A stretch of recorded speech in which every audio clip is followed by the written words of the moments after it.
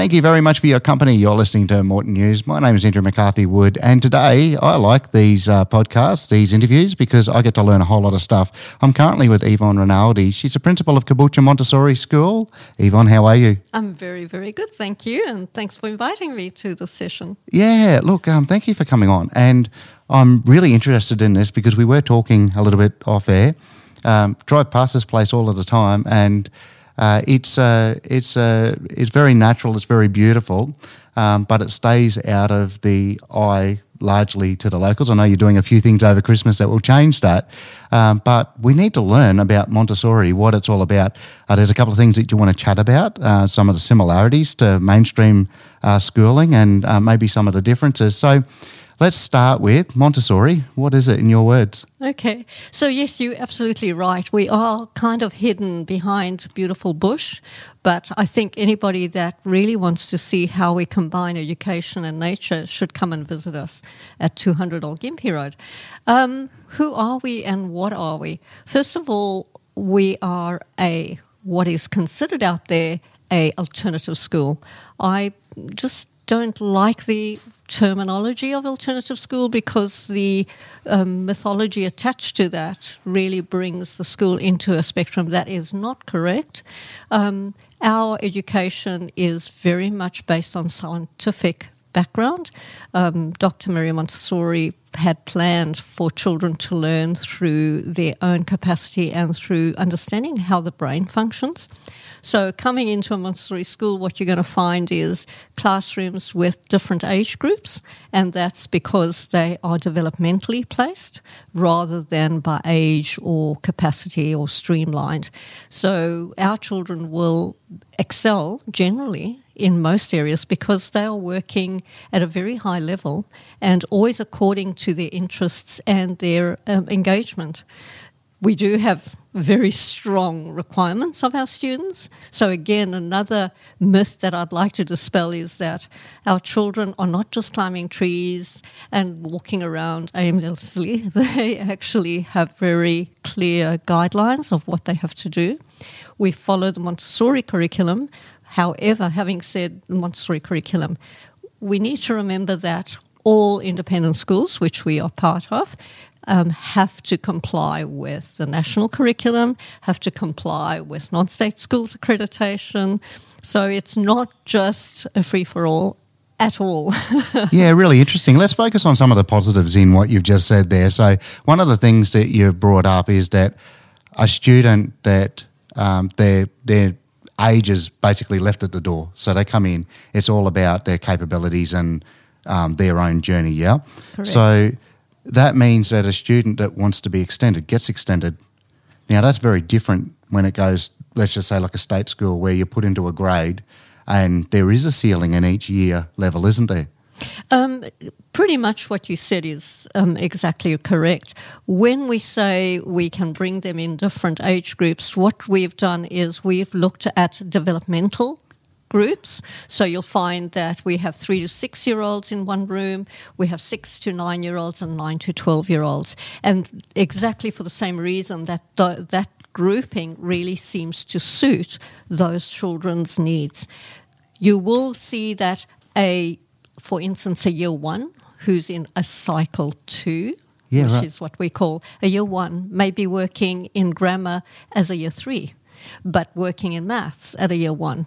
But that child will be able to do what they really love and extend themselves both vertically in the curriculum, so going ahead in years, but also laterally. So we try and bring in other areas of interest to augment what they really like and get better at their learning. As a principal of the school, you're talking with the parents. Why are the parents choosing Montessori? Like, there are plenty of options in this area, but why have they made that choice? When you're talking with them, what do they say? What they seem to come and say to us is, 1, the school is small. 2, it's a very disciplined school. So the children learn very quickly that we respect them, but they have to respect us, respect themselves and nature, because we are an environmental school. So that's another reason. But I have to say, our children succeed academically very well. So there's various reasons why a Montessori parent has chosen to become that. When you take into account former students that have moved on through to high school, and you've been here for a while, so they would have gone high school, university, into careers. Have you kept an eye on, and do you know how they've gone? Actually, it's good that you ask that, because I keep in touch with the principals in the area of secondary schools, and I visit them regularly once a year to see how my students are doing and theirs. And what we're finding out from their comments is that our students really are separated in many ways and stand out. One, because of their confidence. These kids come into their own really understanding of what they can and can't do. 2, their respectful behaviour. And 3, they seem to go into high school with such excitement of wanting to learn. And when the principals talk to me, they say, you can pick a Montessori student because those are the ones that always ask for more work. Where do they go after that? Anywhere. We've had students that have become very famous as teachers in high schools, as lawyers, as hairdressers, as bull riders. Oh, wow. So, again, we really foster that child's capability through their own really desire. But it's very varied how our students perform. Many of them are school captains and lead the way. So we're quite excited with what we hear coming back from high school principals. Yeah, that'd be very encouraging data for you. So one of the things you mentioned was the level of respect that the students have, and they carry that forward. We talk with a lot of teachers, just that's the way it is with conversation at the moment. And one of the big challenges that they say over and over again is that there's a shift in the amount of respect that students, particularly as they get into high school, have towards those that whether you want to term it hold authority or are their teachers or their mentors, however you want to put it, but that respect's been shifting. For parents that are worried about their children as they're growing up and maybe not quite grasping how respect should be informed and used, what would be some of the tips that you'd give them? The tip is for parents to be present. I know how hard life has been for parents due to COVID, due to financial needs and so on, but parents need to be present. Children, unfortunately, will find ways to entertain themselves, to look for things that interest them, and if they don't have that adult guidance, unfortunately what they seem to be going mostly to is digital implements. Yeah. And if you look at what is offered to young children from the age of 7, it's actually not appropriate. And we talk to parents at our school to say, try and avoid technology as much as possible. I'm not saying eliminate it, because technology is great and used properly is very fruitful for children and adults. But the amount of social media and so on that our kids are getting onto so early is actually changing the way they think. And unfortunately, yes, it's the behaviour that changes. Yeah. Try and take away a computer from a 7-year-old who's playing a game and see what happens. So, but if that's set maybe as the standard, then they will get used to that and they'll learn the respect and maybe even the rewards that they might get. Well, yes. Yes, we really show children that if they learn how to behave in a certain manner, that they get rewarded because people respect them. It's a natural way of being. So it's not a program in our school. We don't run ethical programs and whatnot. It's actually part of our curriculum. Yeah, right. So for a parent that is thinking about Montessori, what does a day look like for that parent, a school day? Okay, so they will drop their children at the school at 8:15 in the morning and pick them up at 3. Parents are very involved and engaged in the school, so it's not unusual to see parents in the library or in the classroom or in the gardens or volunteering as PNF and so on. So parents are very much involved as much as they want to and feel that they can with school and with their children's learning. So it's very important to have that triangle. And we've been discussing what happens for the child and their education, but to put it into simple terms for that parent, what does a day in the life of the school for a child look like? Well, very similar in as much as they start off very early in the day. Yeah. But our school, being Montessori, is slightly different, and you'll find that our 3-hour work cycle in the morning should be uninterrupted. So children actually can pick and choose what they have to do with the guidance of the adult. So the adult will say to them, you have to do some numeracy, literacy in the morning, and remember you've got a project on geography that you have to complete. When they do that is up to the child as long as it gets done. Some children will do their work very quickly and then we'll extend them with projects. Some we have to guide gently and remind them that they have work to do. But because the children are empowered to choose which work they start off with, you find that the engagement is much higher. So that's in the morning, and then they will do the normal playtimes and mid-morning breaks and so on for their rest periods. But you will also see children running around the school at any time or working outside, because if they need a physical break, they can take the break. Due to our lovely gardens, that is easy to provide. And in the afternoon, they will finish off work and do projects.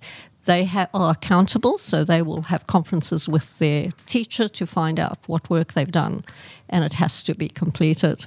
So they have a very full day, and homework is limited to what the child needs rather than just provide copious homework. But reading will go home, spelling will go home. So it's a very busy, busy day for our kids. Yvonne, one of the things that you said is that this is a small school, and it's actually one of the strengths of the school, but it's a growing school, and more parents are cottoning on to Montessori being a really, really good option for their child. What is the future of the school? What are some of the visions that you have? Well, the visions are actually materialising as we speak at the moment. Awesome. Because we've just finished another classroom, so we're adding our 4th cycle 3. And as I said, our cycles are 3 age groups in each classroom. So we've got 3 cycle 1s, so that's our childcare, and that's there's an availability of 88 students in the early years. We have a cycle 2, your year 1, 2, 3. We have 4 of those classrooms, and now we'll have 4 of the senior primary kids. We also have little toddlers. We have just over 40 little toddlers from 15 months to 3 years of age, and planning for a high school.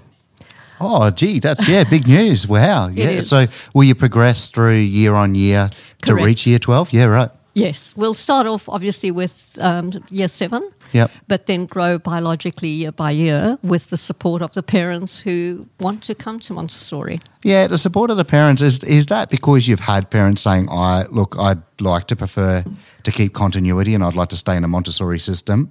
They haven't asked, they've demanded.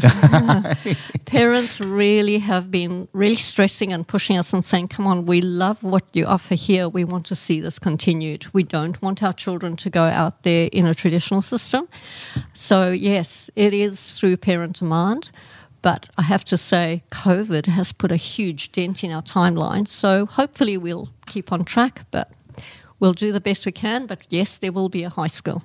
Yeah, just to look at your parents. So for those that are listening to this and they may be trying to picture, are we actually the right type of family to be going and getting connected with Montessori? Can you just take us through, we talked about what the students become and all of that sort of stuff, but what do the families look like that pull up in the car park each morning and drop their child off at 8:15? When we looked at the profile of our parent body a few years ago, we had very few from local areas, and we were collecting children from 50 kilometres in our area. Nowadays, because of the growth in the area, most of our students come from the local area around the school. Who are our parents? They're very committed adults. They're very dedicated to their children's education. So you will find all types of parents in our school, from the person that is maybe a surgeon at the Caboolture Hospital to our local milk person to anybody. So it's really open to everybody, but you do want parents that really want to understand Montessori and not to become part of a cult, but to become part of a family that really cares about wholesome education. Yeah. So when you're talking enrolments, when's the best time to enrol? Any day. Any day? Now? Now? Yesterday? Right, yeah, yesterday. We have just about completed our enrolments for 2023. Yeah, wow. Yeah. We are really at capacity with most of our older classrooms, so we're looking for younger children at the moment because we're trying to grow that level of different age groups in every classroom. It's slightly different to a traditional school where you're just taking intake of any child that comes to the school. We have 3 age groups in every classroom, which we're trying to keep at the right level. So it's very different how we have to apply our enrolment process. Yeah, fantastic. Look, Yvonne Rinaldi, Principal of Caboolture Montessori School, thank you very much for your time. Only a pleasure. Thank you.